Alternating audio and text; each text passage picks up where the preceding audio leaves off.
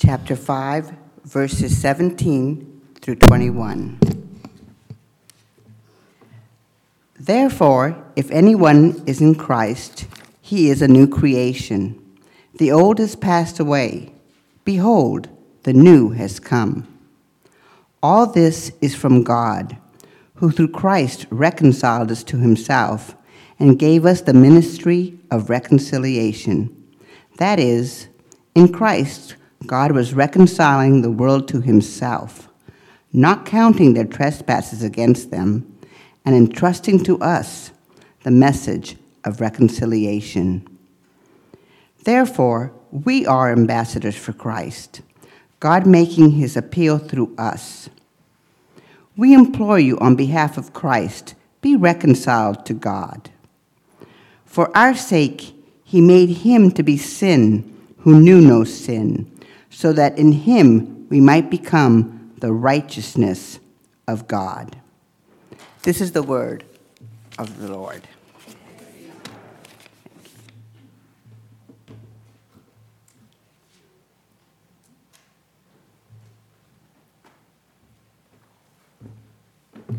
All right, good morning. All right, before I pray and get started, I'm Joe Kim. I'm a church planter in Philadelphia, and I was friends with Andrew Smith for a while. He is a dear, dear person, and I will miss him. He's not in the Philadelphia area anymore, so I will miss him greatly. I'm sure you guys do too. And when I heard that you need a speaker for today, of course I was going to say yes, right? But I will say this, there's some tragedy that our church plant has recently gone through. 2 weeks ago at the Super Bowl, one of our members, the praise team leader, 27 years old, he died from a heart attack.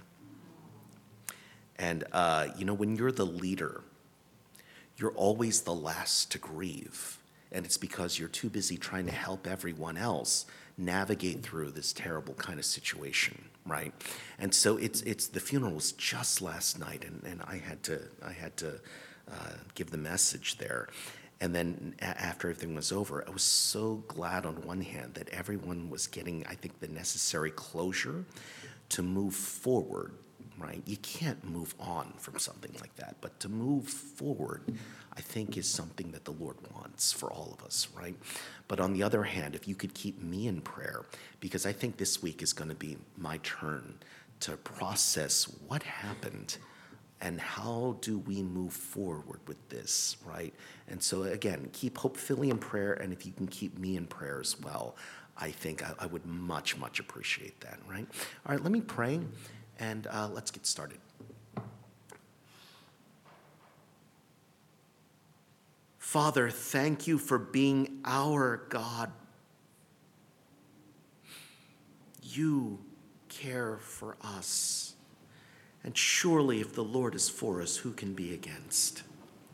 And I pray, Lord, that you would help us here by opening our hearts and opening our ears that we may hear what you have to say.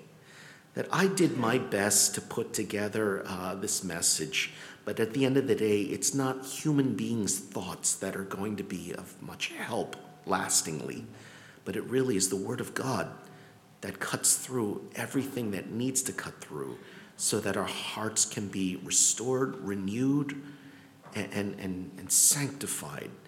And Lord, your Holy Spirit has the power to do that. So may your Spirit use what we have here, that our worship matters to you, Lord. The songs that we sing, the sermons that we hear, the liturgy that we recite, Father, it has an effect.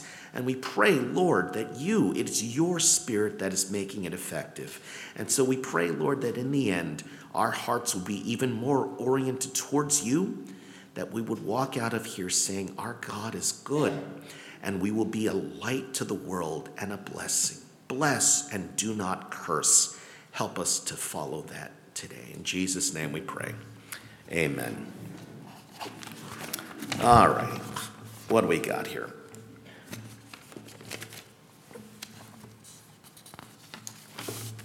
Okay. So when I went to seminary, it's like 10 years ago now, but my first year, I remember taking my very first midterm exam.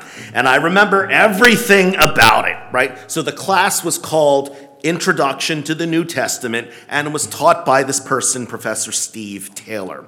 So the midterm had 60-something questions on it, and it had to be taken online at a educational site called Blackboard, right? So you had to go to the site and then take the test. It was called Blackboard, right? Now, the reason that I remember that midterm so vividly is because when I finished and I went to check my test results, I ended up getting a D-, right? And when I saw that grade, my heart dropped. There went all aspirations to go on to get a PhD, right? This is graduate school. You can't be getting Ds. But then, I started thinking about this, though. I studied so hard for that exam. I know I might have missed a few here and there, but a D-, that just didn't sound right. So afterwards, what I did was I ended up emailing Steve Taylor, and this is what I said. Hello, Dr. Taylor. My name is Joe Kim. I just checked my letter grade on Blackboard, and it says that I have a D-, but I scored 90 points out of 102.5. Is this letter grade correct? Please let me know. In him, Joe Kim, right? Now, later that same day, he actually replied back. It was the same day. It was amazing. Now, it turned out that the Blackboard system that Dr. Taylor used only categorizes people by their last names. So when the grades were posted, the system has trouble distinguishing between people who have the same last name. All right? Now, the problem here is that my seminary was over 50% Asian. There were 8 people in my class with the same last name, Kim, just in my class alone. So this is what he said. Joe, thank you for pointing this out. Your real grade is A-. As per the note I sent out to all the others in the class named Kim, you actually received the letter grade of another Kim. So thanks for pointing this out. Unfortunately, your colleague who made the 40 and had your A- will now be very sad. Sorry for the heart failure, Steve. Okay, so this is what happened. Someone ended up getting the grade that I had worked for. But in the end, that grade was taken away from him and instead given back to me. All right, here's the analogy, right? There's a point to this. Something very similar happens to us in our salvation. So the story of Jesus is that he lived the life that we should have lived, and he died the death that we should have died. But in doing so, he did this all in a way that all the blessings he earned for himself are instead given to us. And any punishment that we might have earned for ourselves is now placed on him. But unlike in my story, where I got my A back, and the story with Jesus is permanent and irrevocable. Theologians call this the great exchange, right? So what happens is Jesus' blessings that he earned are given to you. And right, you see that. And what happens is, once you have them, they can never be taken away. It's permanent and irrevocable. That's the great exchange, right? Now, the question that I always get when I hear this is, why does Jesus do this for us, right? That actually keeps coming up because it's so foreign, isn't it? The concept of grace to people is still very foreign, right? So what's the answer? Well, the answer is grace. God does this because of grace. So here's our definition of grace. This is the working definition that we use at our church. Grace is taking blessings and benefits that are normally reserved for just friends and family and giving them to strangers and even enemies in hope that those strangers and enemies will become themselves friends and family. All right, let me read that one more time. Grace is taking blessings and benefits that are normally reserved for just friends and family and then giving them to strangers and even enemies in hopes that those strangers and enemies will themselves become friends and family. So what does that mean for us? Because if this is true, what it means is that by grace, we are completely accepted by God no matter what. All right, one more time, let's put this differently. There is now no condemnation for those of us who are in Christ Jesus. Amen. Amen. Here, another way to put that is, guys, hell is off the table if you are in Christ. So what's the purpose of trying to be good? That's the question I keep getting, right? Let me explain it this way.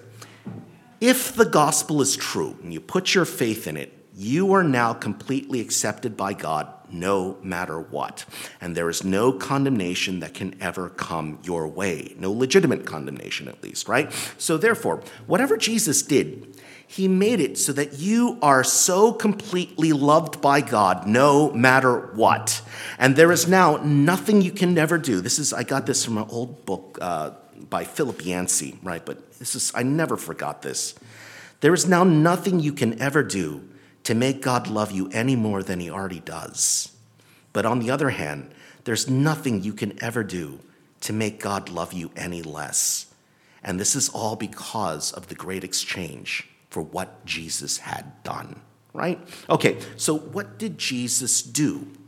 Right, I'm going to give you at least two things. He does a lot of things. This does a lot of things for us. I'm just going to give you two. Number one, Jesus' work removes all of our sins. Right? Okay, so Psalm 103, verse 12, it's one of the first ones that when I became a Christian, I committed to memory. As far as the east is to the west, so you have removed our transgressions from us. Now, you got to remember, in the ancient world, they didn't think the world was round, right? They thought the world was. So in a round world, the problem is east will always meet west if you keep going, right? But in a flat world, east never meets west. The two shall never meet. That's the illustration that the Bible is given when it says this verse. That's number one, your sins. Whatever Jesus did, he made it so that our sins are completely separated from us. And then number two, Jesus' work permanently unites us to God. Right? One more time, this is another verse, Romans 8:39. Nothing will ever separate us from the love of God. So what happens is that in our salvation, there's a separation. Our sins are separated as far as the east is to the west. And there's a union, right? You are united to Christ. You see, in other words, in the Jewish mindset, God is the meaning of life and the reason to exist. God is where your best life is. It is life at its highest potency.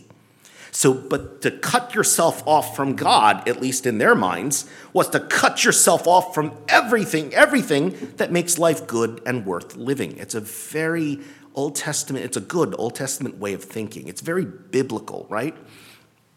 And what this passage then is saying is that if God is truly your highest good, being cut off from God will never ever happen to you because you are permanently united to God, and all the benefits therein, therefore, can never be taken away from you ever. The Bible says that those who put their faith in Christ Jesus have the right to be called children of God, right? You are a child of God, adopted into his family, and that can never be taken away from you. No one will ever say, get away from the family. No one has the right to say that, right? And God's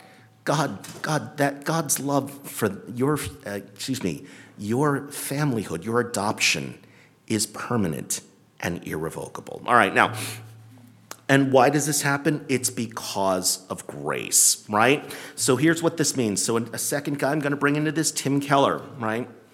Tim Keller says this: until you understand and accept this idea that you are completely loved no matter what, then any love or obedience that you try to offer up to God will always be some kind of way to try to earn his favor, right? See that? And that's never going to do. See, even if you try to do good things, those good things will be some way to try to twist God's arm into blessing you or accepting you. See that? So you have to start out with this, that hell is completely off the table. There has to be a way to motivate Christians to stop being bad and start being good without threatening them, to try to do it. And you know why that's important? There's so many people. Here, let me see. Let me explain this. How do you use this to help people change? Because this is where the rubber meets the road, right? So when I tell people this, right, that the great exchange is real, what I keep hearing back is this: Joe, if what you're saying is true, and God loves me regardless of what I do, and there's nothing I can do to ever lose his love and affection and favor and all these things, well then what is my motivation for being a good person and living a good life? Now, first off, I want to point out that if you think that, then that's sad, because that means your chief motivation for being a good person was the fear of punishment. You see that? The reason you're trying to be good is you're just afraid of being punished by God. That there has to be a better way to motivate people in order to stop doing bad and start doing good, right? So secondly, I think this totally makes sense that so many people keep asking this question, because from the moment we're born, we're all taught that we have to earn our keep, that no one's ever going to give you anything for free. But with God, it's different, because the great exchange is offered to us by grace. It's free. It's a gift, right? Okay, now, let's go on. On the other hand, there is another hand. What Christianity is saying is that there is a way to change people, to get them to stop being bad and start being good without using guilt, without using shame, or without bullying them into it with your authority, right? So God does not guilt trip people into being good. Every time you read through the Bible, especially in the Old Testament, and it looks like that's what he's doing, it never works. God's making a point in his Bible. You cannot guilt trip people into lasting goodness, nor does he shame people into trying to do the right thing. That doesn't last. Nor, contrary to Christianity's reputation, I think in this country nowadays, God does not use authoritarian power to bully people into getting his way. Instead, what does he do? What is the way? And the answer is grace. The answer is grace. Here, let me give you this example. All right, so anyone remember Monica Lewinsky back in the Bill Clinton days? Remember that? My Hope Philly is all young people, so they don't even know who Bill Clinton is. But I remember, so if you don't know, Monica Lewinsky was a White House intern who had an affair with President Clinton when he was in office, right? It happened some 20-something years ago. And when that happened, the internet just started, right? It just started to arise. So whenever a scandal like this happens, like even a high-level affair like this, usually what happens is that story gets in the papers, and then it goes on for about a few weeks. But if you try to duck it out a little bit, just wait out the story. Eventually the story will move on, right? You see that? The story will fizzle out. The journalist will move on to something else. But the problem with the internet is that the internet amplifies stories, doesn't it? It takes something and it's like a bullhorn, and you click it, and it keeps going. And the problem with the internet is once it gets on there, it ain't ever leaving, is it? Right? So with the Monica Lewinsky story, it was one of the first high-level scandals that was put on the internet, and it was talked about 24/7. It was on everyone's mind everywhere. And so for Monica Lewinsky, this was utterly humiliating. And I think about a few years back, she did a TED Talk where she was explaining this. And she was explaining that the shame that would have been localized and temporary is now everywhere because it's the internet, right? And so the shame and humiliation that she was feeling was now magnified exponentially. That's that bullhorn effect that the internet has. Now, why does this happen, right? Why does this happen? That in this society, I think in this society, in Western society, Eastern society even more, it's because everyone has in the back of their minds that the way that you keep people in line, the way that you get them to stop being bad, is that you make sure certain activities are so shameful that if anyone ever found out, you would be so mortified and then people would start using this shame as a deterrent to stop people from doing bad things, right? And what the Bible is going to tell us is that that way of doing things doesn't work. Shaming people just causes more problems. And so what happens is it might look like it's working for a while, but in the end, shame actually destroys people. So therefore, don't try to use guilt to try to get people to be sanctified. Are you seeing how I'm putting this together, right? Sanctification, you can't achieve that through guilt, and you can't achieve that through shame, right? Instead, and lastly, don't use authoritarian power, right? Don't bully people. See, the Gospels were written during the Roman Empire occupation, and the Gospel writers would look at the Roman Empire. So how does Rome get its way? It uses violent power. Rome is the law. Rome is going to try to force people to do what it wants them to. So, for example, how do you get people to pay their taxes? You threaten them with violence. That's how you do it. How do you get people to do what you want them to do? You threaten them with military might, and they will get in line really quick.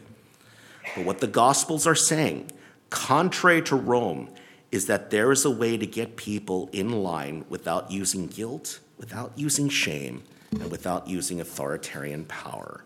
Instead, we use grace, right? So there are two things in Christianity that whenever I say it, it tends to go in people's one ear and out the other, right? The first thing is people think that sin is frivolous, right? So we tell people, it's like, you got to stop sinning. You got to stop sinning. Sin is serious. It will mess you up. But unfortunately, people are like, yeah, right? I know, right? That's the first thing. The second thing that is so frivolous, I think, way too often in Christianity, is that grace is powerful. Grace is powerful. And I think the reason that we don't show enough of it is because we think, okay, that's how I got saved. That's great. But that tends to go in one ear, out the other. So if you really want to see change, there's something in our hearts that says, let's do it the way the world does it, because these are tried and true methods in the world. But the Bible says tried and true, but in the context of eternity, this doesn't work. It doesn't sanctify people. So what's the way to help people to be sanctified from sin? And the answer is, it's God's grace. So here's what's going on. Don't get me wrong. God does discipline people. Now, I know I just told you that God does not use guilt and shame or whatnot to get people in line. In fact, you should be worried if God doesn't discipline you, because God always disciplines the ones he loves, right? See that? But here's the difference. There are so many churches that are going to tell you, you got to be balanced between grace and discipline. Give people grace, but then discipline people because you don't want to let them get away with stuff. So therefore, be balanced. And I say, baloney. That's absolutely wrong. Instead, okay, don't get me wrong, you do have to discipline people, right? But the key is not balance. That's what I'm saying is baloney, right? Don't misunderstand. So instead, this is what I want to say to you. You need to realize that when push comes to shove, one of those things will always have priority over the other. For you, is it discipline or is it grace? Right? Because whatever you prioritize, that thing that you prioritize will always color and temper how you administer the other. So which one is it for you? Does your discipline temper and even limit your grace? Or does your grace characterize and even limit your discipline? You see where this is going, right? You see that. And we know what the biblical answer is, because how does God do it? When God disciplines you, he doesn't do it out of wrath, right? Because I told you, hell is off the table. Instead, he does it because he loves you as his children. Right? That's a very, very big difference. So when it comes to teaching people to do right and not wrong, I am telling you, you must prioritize grace. When people fail, show them grace that is in line with the gospel. You may use discipline to sometimes motivate discipline to, what did I say here? You may sometimes use discipline to motivate people to do the right thing, but it's the gospel that tempers it. Let me say that again. It's the gospel that tempers discipline. It should characterize discipline, that even when you exercise discipline, the people eventually should realize, oh, this was because it was grace to us.